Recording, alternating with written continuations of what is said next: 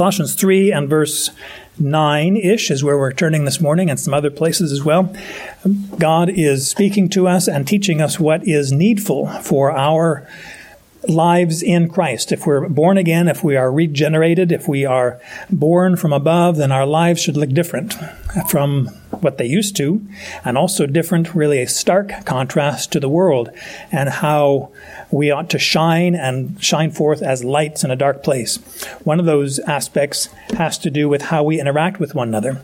We've looked at a list of sins that we ought to avoid back in verse 5, the sins of hatred and animosity when we have, that's the ones we saw in verse 8, the sins of love and improper pursuit of satisfaction in life, sexual immorality and uncleanness and or impurity and passion, evil desire, and greed, which is idolatry. Those things should not characterize believers, should not be any part of our lives.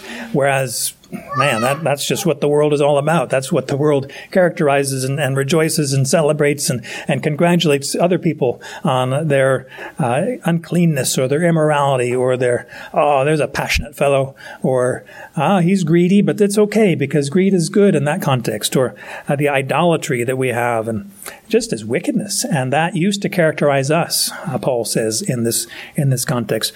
Then again in verse 8, of course, he had the list of sins of hatred, that how we can interact, how we'd often do in the world, interact with people with wrath or anger and clamor or violent speech, ill will toward one another, blasphemy, and plotting against one another. We pray that, or we hope that that would not be characterizing our lives now, that we'd live in love. In fact, we'll see this, above all these things, put on love, which is the perfect bond of unity. We'll see it later in this chapter.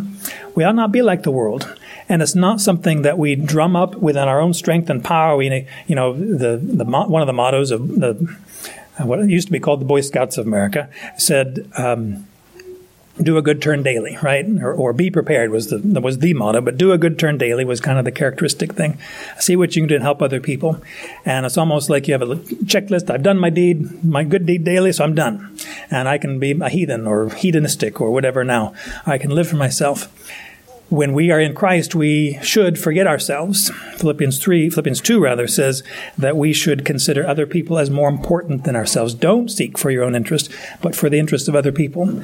And so we're always serving, always meeting needs, not focused on ourselves, what we expect out of life, what we want and what we expect from you, and we're disappointed, and so we're going to be at fisticuffs against one another. We're going to be verbally abusive toward one another. No, we are in a service mode, even as Christ did not come to be served, but to serve and to give his life a ransom for many. All these things, these changes in the believer's life come from the fact we were saved. Christ died for our sins according to the Scriptures. We have died with him, and we've been raised up together with him. Romans 6 says, therefore, we should walk in newness of life. The old man is dead. We'll see this in this passage. And the new man has come. The new creation has come. Why are we trying to act like the old man when now we have a new capacity, a new opportunity, a new enablement? Now we can actually begin to please God with our lives, with our words, with our affections and plans and purposes and relationships and everything. For the first time in our life, we can live in a way that honors God. It used to be we were at enmity. We were in declared war, hated God. And did everybody hate God? Yes. Everybody was estranged from God. Everybody was not pleasing him, not drawing near to him. And so this change that Christ has made in our lives changes everything. But without that change that Christ made in our lives, any change that we try to accomplish, try to implement in our lives, it may look good, it may help us in some respects, but eternally, no. Good moral people will go to hell. Beautiful, happy, serving, humanitarian, philanthropist people will be separated from God because they did not believe in Christ. They didn't have a heart change. They didn't have a forgiveness of sin. Christ is the issue here. And what happens in our behavior truly only is built on that foundation.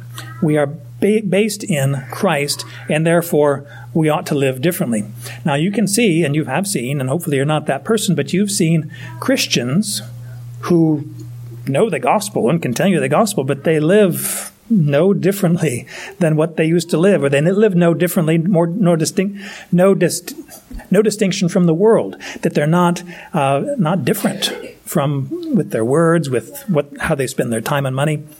Christ truly changes their lives. This issue of progressive sanctification, being made more like Christ, is what Paul is talking about here. But it flows from justification, being declared righteous in Christ. If we get those out of order, and we somehow believe that our sanctification is the basis for our justification, okay, those are the big words. If we believe that our behavior determines where we're going to end up in eternity, then we're wrong. It's what Christ has done. That's the issue. What Paul has been making all through this letter. Christ is the one. Christ is sufficient. Christ is supreme. Christ is the Savior. And we're a mess. And we need a Savior. We need Christ. We need His righteousness. We need His life. We need His intercession for us. That's what he's celebrating here. I'm going to read beginning in verse 4 and read a little beyond our text this morning just to get a little bit of more of the context here. We've read beginning verses so much, but beginning at verse 4 of Colossians 3, Paul says, "When Christ, who is our life, is manifested, then you also will be manifested with him in glory. Therefore consider the members of your earthly body as dead to sexual immorality, impurity, passion, evil desire, and greed, which is idolatry. On account of these things, the wrath of God is coming upon the sons of disobedience, and in them you also once walked when you were living in them. But now you also lay them all aside, wrath, anger, malice, slander, abuse of speech from your mouth. Do not lie to one another, since you put off the old man with its evil practices, and have put on the new man, who is being renewed to a full knowledge according to the image of the one who created him. A renewal in which there is no distinction between Greek and Jew, circumcised, uncircumcised, barbarian, Scythian, slave, and free man, but Christ is all and in all. So, as the elect of God, holy and beloved, put on a heart of compassion, kindness, humility, gentleness, and patience, bearing with one another and graciously forgiving each other. Whoever has a complaint against anyone, just as the Lord graciously forgave you, so also should you." And of course, he goes on and gives more instruction on that. What does it look like to be in Christ? Well, it means here, verse 9 says, don't lie to one another. Don't lie to one another. Let me go to the last part of this verse first, just to help us see what is he doing here. He is putting this idea of having been clothed with something. He says, no, you took off those dirty garments. You have put off. It says, since you have put off the old man. And then, of course, in the next verse it says, and you have put on the new man, who is being renewed, and so forth. That contrast, I guess, double contrast. One is putting off, having put off, or since you put off. And then the contrast of that, of course, is putting on. And in the context of clothing, it's having put off your filthy, dirty garments. Now you've put on fresh, clean things. So because of that, because that is the real spiritual condition you are, it ought to change your behavior, your conduct in your daily life. So there's that contrast of putting off and putting on. And the way that it says here, the word is even more forceful than just quietly, gently undressing yourself or being undressed. But it has the idea, as we saw back in chapter 2, verse 11 of Colossians, has the idea of stripping or even disarming in the context of Christ's victory over death and of the agents of death.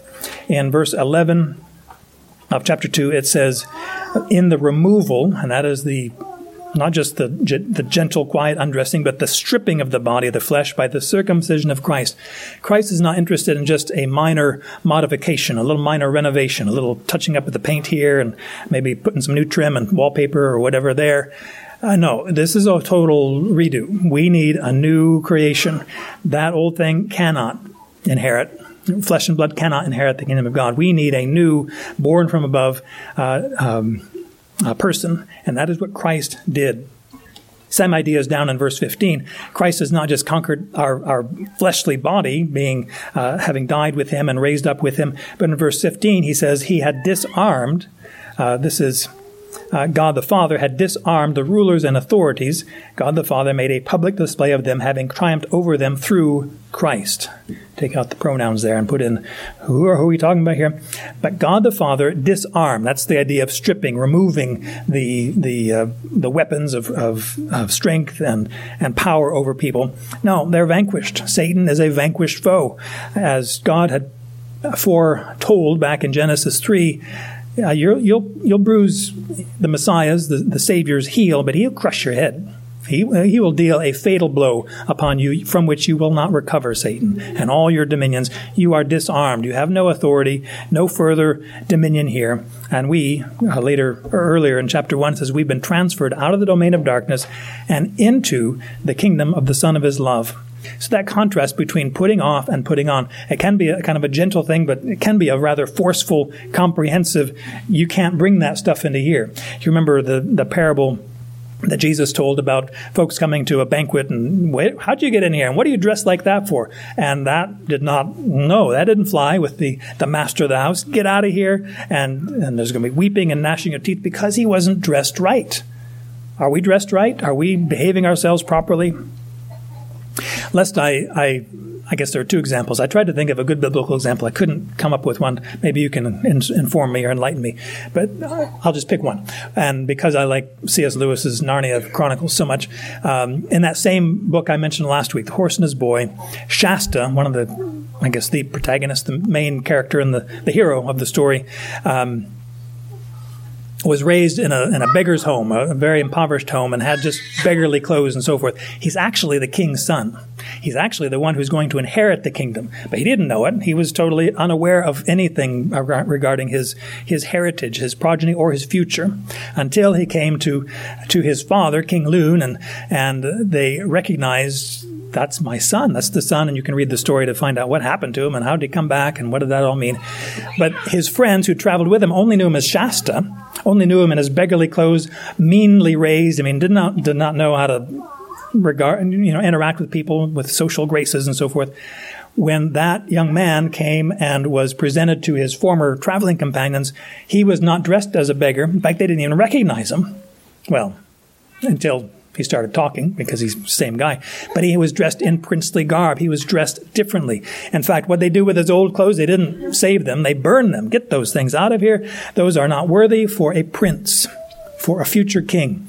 And that is the attitude that we ought to have when we say, well, I've done a lot of good in my life. I've done this and that and the other thing.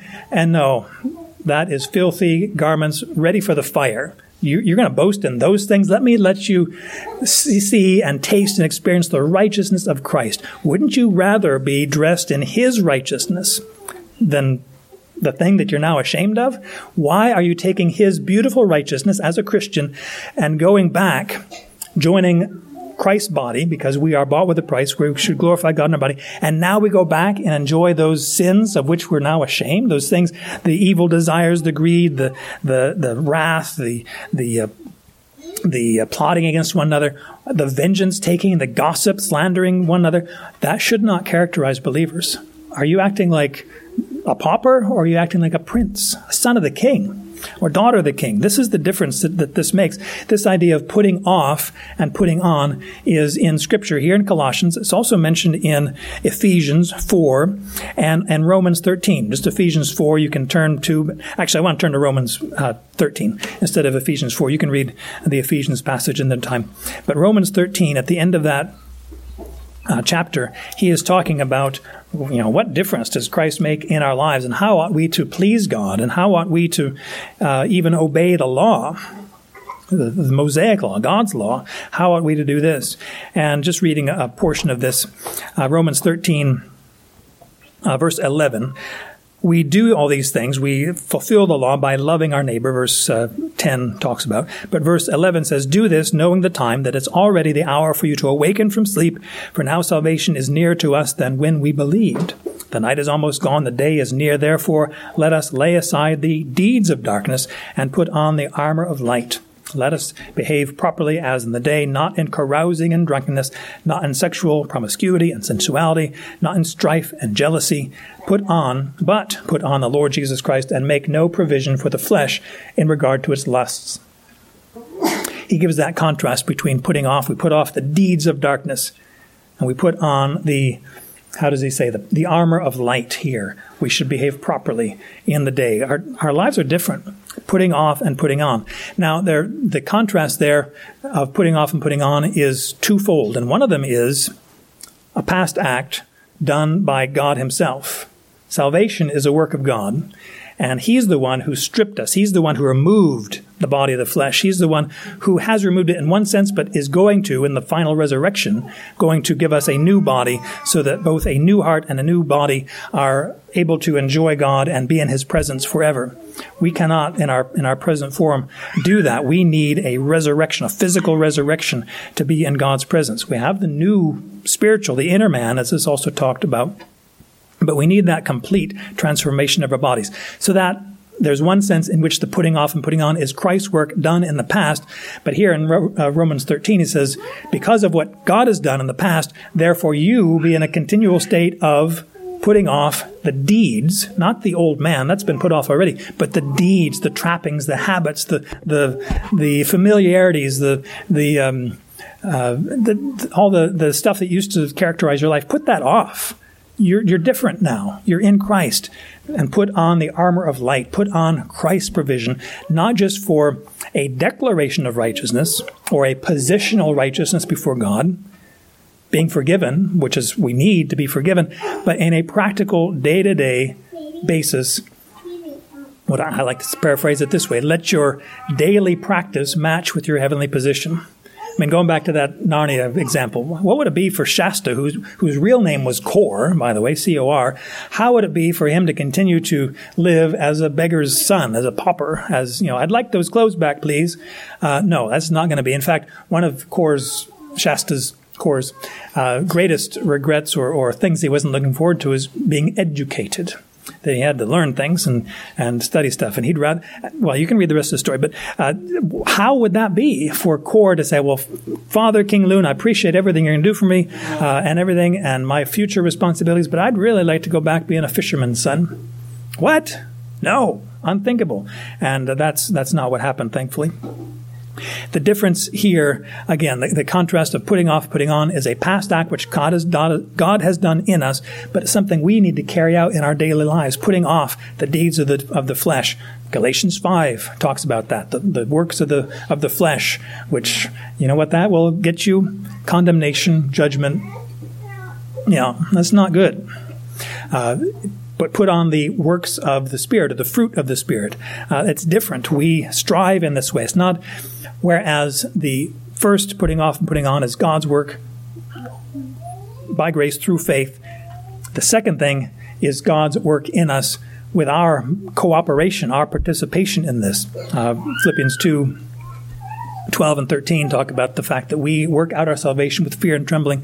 For it is God who is at work in us. We thank God for that. I mean, if we were left to ourselves, we would not turn out well. But God who is at work in us, both to will and to work for his good pleasure. But we work out, we strive, we press on, Paul says in Philippians 3. I strive, I press on toward that goal for which I've been called. Do you? Do you press on? Are you in a striving mode? Are you, as the writer of the Hebrews talks about, you've not yet shed blood and you're striving against sin? We have this great crowd of witnesses. What are we doing? Still, playing games over here with all this wickedness that God hates. The wrath of God is coming upon all this wickedness. And we saw it's not a big deal. It is a big deal. God hates this stuff, but he loves righteousness. He loves love, compassion, kindness, humility, and all those things we'll study here soon. So there's that putting off and putting on. It's God's past act, our present responsibility. There's also the contrast between, here in verse 9, the old man characterized with its evil practices, and then in verse 10, the new man who is being renewed. So the old man, which is characterized by its evil practices. Ephesians 4, that context that you could turn to. We won't do it now, but he says, the old man which is being corrupted in accordance with the lusts of deceit, or deceptive lusts. I like to say it this way, that sin or the desire for evil is deceptive in that it promises what it can never deliver, and it delivers what it never promised. And the fine print, the bottom says, oh, you're going to be suffering from this, that, and the other thing. Oh, you didn't realize? Well, you should have read the fine print before you engage in this evil thing. Sin is deceptive. It's deceitful. It fills us with wonderful promises of satisfaction, fulfillment, fame, money, whatever, but it's empty. It's an empty promise. It is deceptive riches. We ought not be characterized by those things, being corrupted. I mean, that sounds bad itself, as opposed to being renewed. We read it in Romans 12 too, being renewed by the spirit of our mind, or in the spirit of our mind, being renewed in our thinking, changing the way that we interpret and relate to the world. That's one way that we put off and put on. But that contrast of old man and new man is something that is so instructive for us, recognizing we ought not live in the flesh any longer. And we live, obviously, in our bodies. We're not ephemeral spirits. We're not, disconnected from our bodies. If our spirits ever, spirit souls, if ever that part of our identity, our personality, were separated from our body, what do we call that? Death. You can't survive without your spirit soul in your body. God has made us one person, which again is why death is so unnatural. It was never God's plan. Well, it was never part of what God designed us to be as humans, to be disembodied spirits. Now, we're thankful that God is a redeemer, and even we know Scripture talks about the spirits of just men made perfect, but what are they yearning for? The resurrection. That's what we desire when our soul spirit is reconnected with our body, the heart, the mind, all those things that are talked about, really describing, okay, this talks about old man, new man. Another way Paul and Peter both describe the outer man, which is our flesh, and the inner man, which is being renewed day by day. We see this contrast, this fight even, Romans 7, if you want to read that, this battle between who we are now in Christ, the new man, and what characterizes our flesh, what characterizes the old man with its evil practices. And Paul said in Romans, we just read it, make no provision for the flesh in regards to us. Let's put on the Lord Jesus Christ. And it wasn't just make a little provision, really try to minimize what you do. All things in moderation, right? In fact, doesn't Ecclesiastes say something about righteousness? You ought not be excessively righteous. What is that going to gain you? But don't be excessively evil either. Wait a minute, what are you talking about there? Here, he's saying, no, nothing like that. Strive after holiness and righteousness and truth and purity and godliness. That contrast of old man, new man is in Scripture, different places. It's talked about even in 1 Corinthians 15, the resurrection chapter.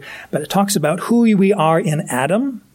Our father Adam, sin, condemnation, wrath, judgment, separation from God, and who we are in Christ. Oh, accepted, holy, drawn close to God.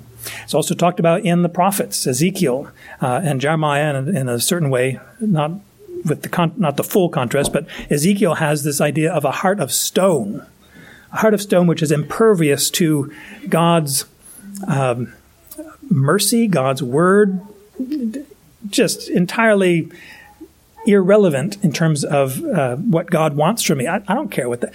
Do you know, heart of stone? If you read about purity laws in the Scriptures, Leviticus and Numbers, you can read about wood and clay and stone vessels. The wood and clay vessels can absorb impurities. They can absorb tastes and smells and different things. So they're not as pure as stone, which does not. I mean, you get the right stone and it will not absorb impurities. It will not absorb anything. It's stone. When Ezekiel is talking about a heart of stone, we're talking about something that is impervious. It will not accept any input. People talk about, how do they even talk about bleeding a turnip or getting the blood out of a turnip? What's the thing about getting a stone? I forget. You can tell me later. When we have a heart of stone, it is rebellious, obstinate, stiff-necked against God. And didn't we see that in the Old Testament with Israel? So much stiff-necked, would not bow to God, would not turn their head to away from their sin, back to the Lord. But God says, I will take your heart of stone and I'll give you a heart of flesh. I will give you a new spirit. Ezekiel says in the same context, a new heart, Jeremiah says, which is what we need, this transformation that changes everything. And it's not just something in the future that I know I'm going to heaven when I die. Well, how are you living right now? Are you living in sexual immorality and impurity and all those other things? And are your words just vile? Are your words characterized by anger and enmity and finding fault and gossiping about other people? Well, that should not be. And James says, how can good water flow out of a bad heart, and vice versa, I should say, not colloquial. But what does your life look like in Christ now? Romans 13 discusses this, Ephesians 4, and here in Colossians 3. He says, since you have put off the old man with his evil practices. What's the old man characterized by? Evil, nasty stuff, not good, not pleasing to God, and it is pervasive in our lives. All of our righteousness is characterized or violated, defiled by our filthy heart. If we're not in Christ, we think, well, I'm trying to clean up my act. Well, good luck on that. And it's not like we shouldn't encourage unbelievers to change certain things and not do this. But is our concern just for their temporal existence, better life, longer life, which we want to help people with, get out of debt. That's a good idea. And don't smoke and all that's good advice. But if that's where our Christian ministry begins and ends, we've not done them anything good, any help. Christ is where the issue is. What are they doing with Christ? How are they responding to Him? Where is Christ in their life? Are they finding refuge in Him? Are they finding their forgiveness, their hope in Him? Are they finding their reason for being? Their ambition in life is to now please Christ and not themselves. That's where we need to be motivated and encouraged by. Paul is so active in that, and here he's talking to the Colossians in this way. So it's because of the change that we have in Christ, the justification by grace through faith, and now we can be progressively, little by little, and sometimes it looks like one of those stock market charts, a lot of ups and downs. We don't want to trend down. We want to trend up toward Christ. We'll see this later, in the next verse. We are being renewed and conformed to His image. But it says here, another example, at the beginning of the verse 9, another example of sins of our tongue or sins of our speech, because that's a lot of ways where our sinfulness, our pride, our unrighteous, our wicked heart is in our words. We saw it back about blasphemy. Just the previous verse there, blasphemy, slander here is translated, or just disgraceful, shameful speech. That doesn't characterize godly people. That characterizes the world, what you're talking about right now. That perspective on life, that way that you're talking about so-and-so, that's not designed to build up. Ephesians 4:29 says we ought to speak words that build up one another, not tear down one another. But here he says, do not lie to one another. Do not be false to one another. This is a mutual thing. If you ever want to study the one another commandments in Scripture, love one another, be patient with one another, bear with one another, forgive one another, here's one that's in the negative. Do not lie to one another. Do not lie to one another. Of course, a parallel idea would be Ephesians 4:15 that says, speaking the truth in love, or doing the truth in love, or ministering the truth in love, we grow in all aspects into Him who's the head, and so forth. But it's truth that we're dealing with, not falsehood, not lies and deception, or words that are meant to deceive or mislead other people. That we are speaking falsehoods, that we are trying to turn people to a wrong direction, toward wrong thinking. We are to be people of the truth. And again, in that passage, Ephesians 4, he says we are being renewed, or we have been renewed in accordance with verse 24, put on the new self, which in the likeness of God has been created in righteousness and holiness of the truth.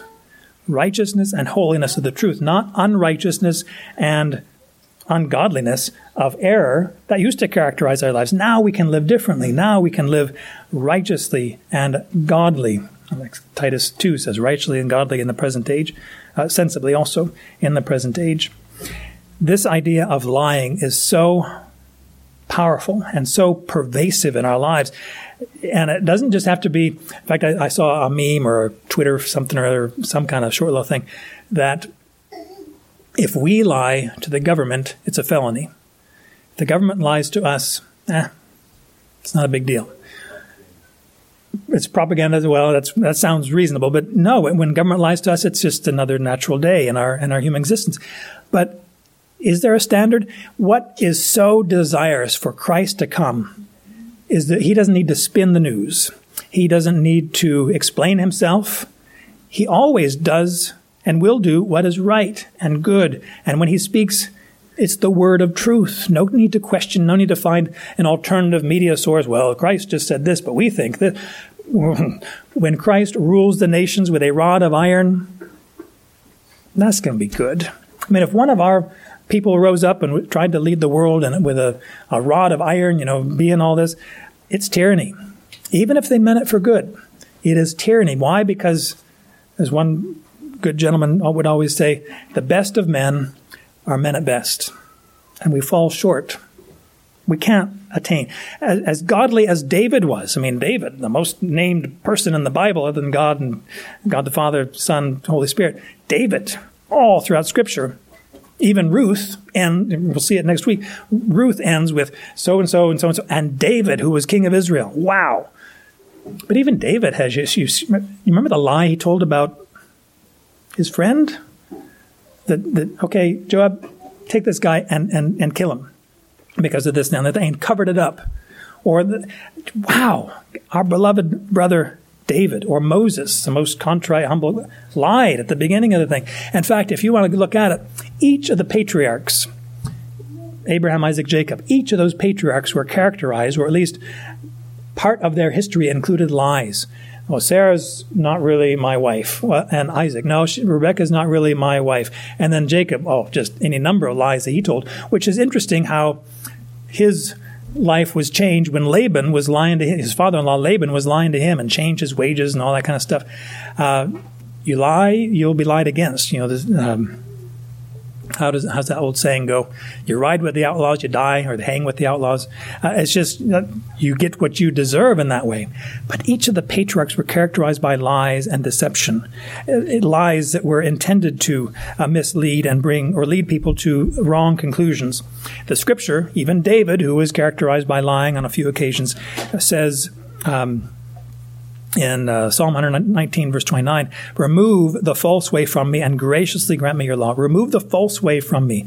Or 163, verse 163, I hate and abhor lying, but I love your law.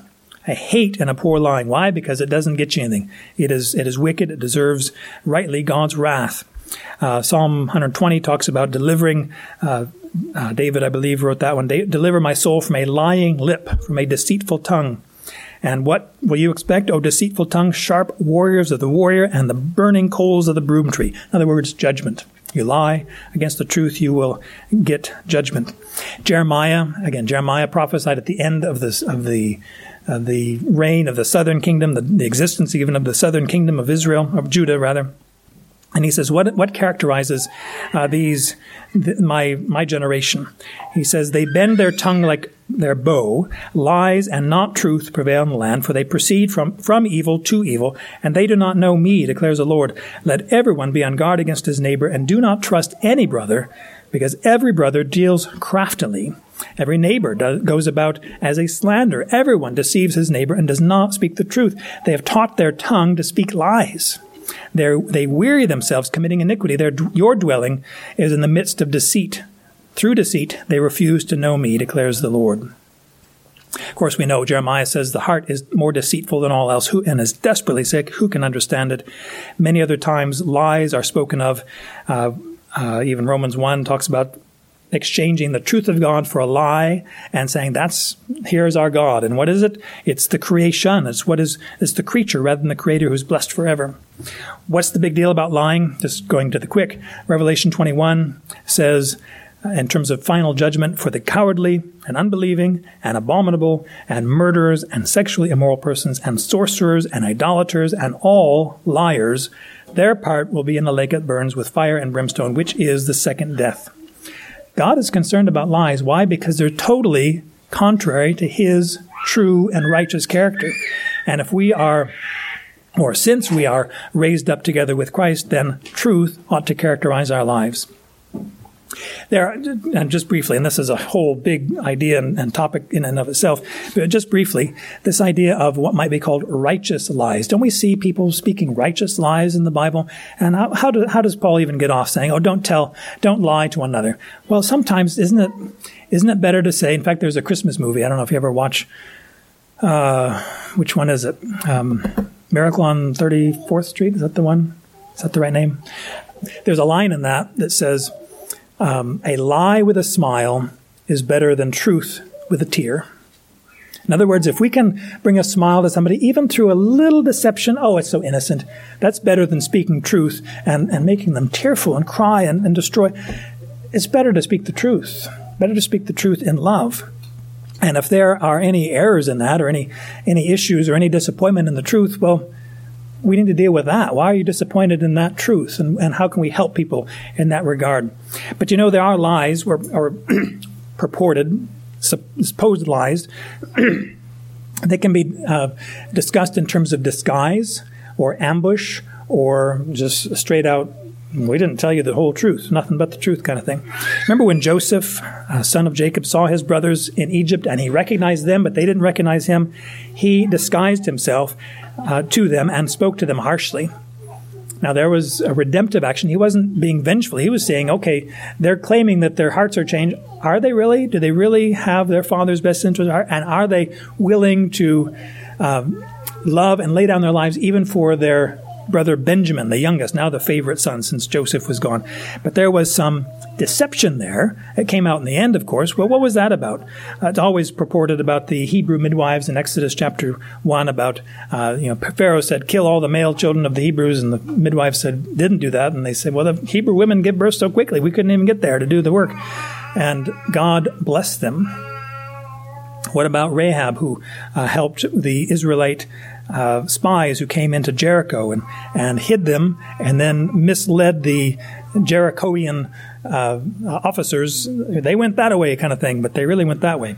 What's that about? And then, of course, Hebrews discusses her in the Hall of Faith in Hebrews 11. James talks positive about Rahab in that regard. But are they celebrating the lie that she told or the faith and the attraction that she had toward the God of Israel, toward Yahweh, that she said, save me and my household because I know that your God is God, not these gods of the Jerichoites or the Jerochians or people of Jericho.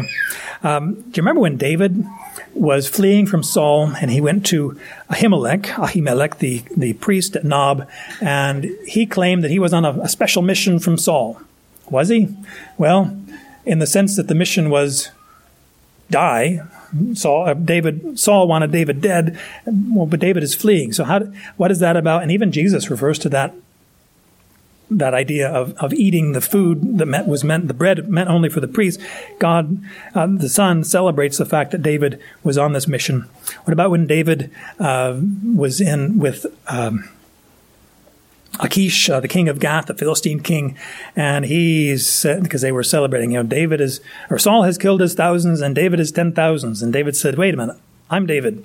And the Philistines didn't like him because the ones that David and Saul were killing were the Philistines. Oh no!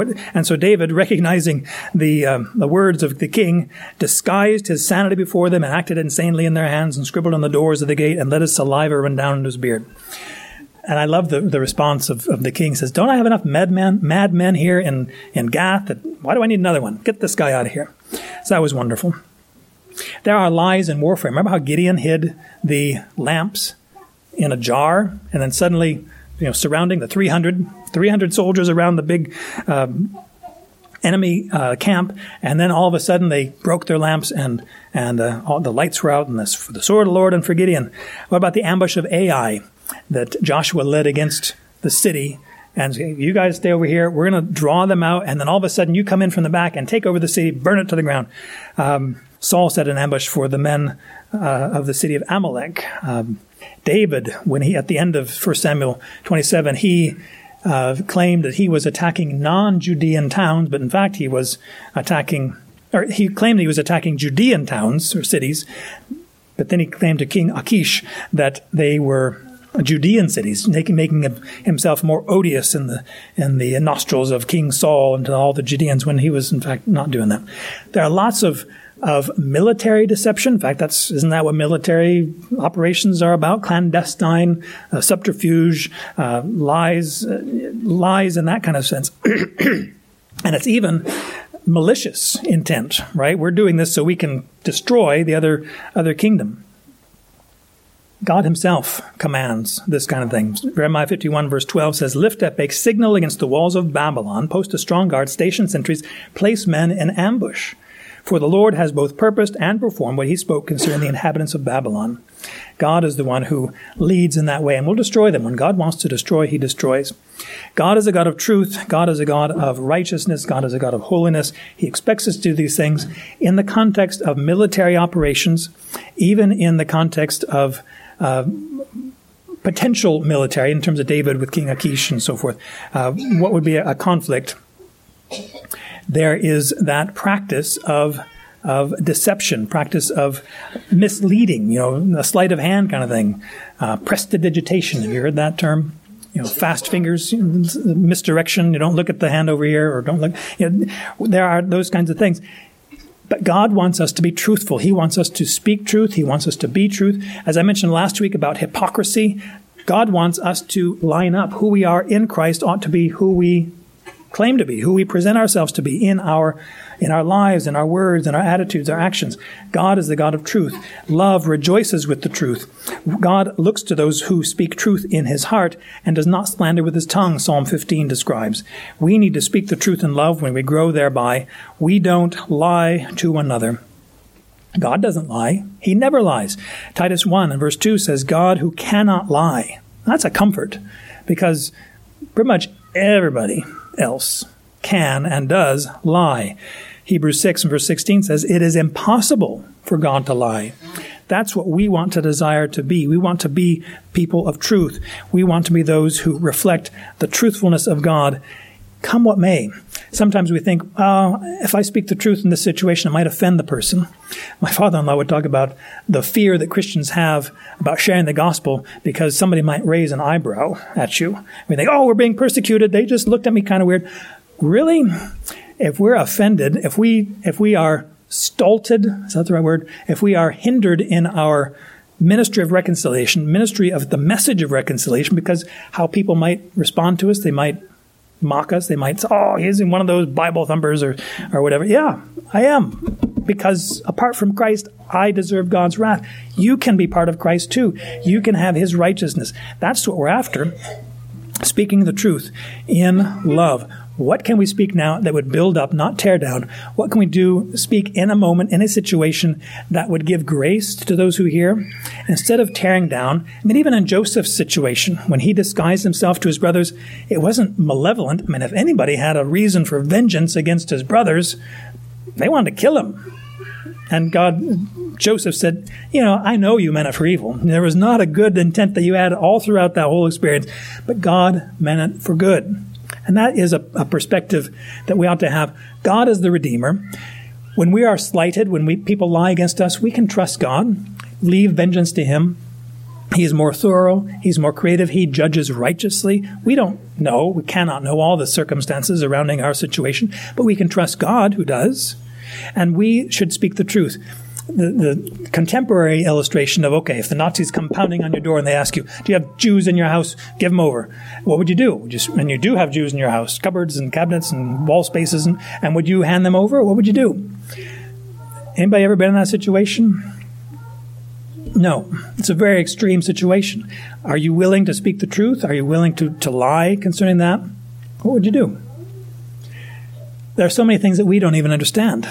Suppose that those Gestapo, those Nazi people were coming to the door to take any Jews to the concentration camps. What if, and of course you want to protect them, but what if those are Nazi Gestapos that are actually favorable to the Jews and looking for them, using the authority of the Nazi Reich to expose all these Jews, but they intended to save them? How do we know? We don't know. What would you do in that situation? Is there a right or wrong answer? In general, speak truth. Leave the results to God. Do what's right before God. Speak truth that is careful. But other people have said it, well, they don't deserve the right for the truth. They are wicked. They are disobedient. They're murderers. They intend evil. And so telling a lie to them is not a big deal. Rahab did that, didn't she? So isn't that fine? Just be careful. In general, our main motive in life is to be truthful and speak truth. And again, are we trusting God for life and matters of death? Or are we saying, I'm God, and even in the case of an ultrasound that revealed something wrong with the baby, this baby is not expected to live past 2 minutes after the birth, you should terminate the pregnancy. Am I in the place of God that I should take this matter in my own hands and kill my child? Actively kill my child? Let me leave the results to God. And if the child dies, the child dies. And if I die in the course of it, then praise be to the Lord. He is the one who gives, and he takes. Blessed be the name of the Lord. Can we trust God? God is truthful. He's never lied. He's never let us down. We ought to speak truth. Don't lie to another. The mutual thing. Being false, being deceptive, being hypocritical, being misleading. And no, we want to speak truth to build up. To build up is the issue. And it's so hard even to know sometimes how do we do that. But we'll see. Compassion, kindness, humility, gentleness, all these wonderful things we'll see in the next verses.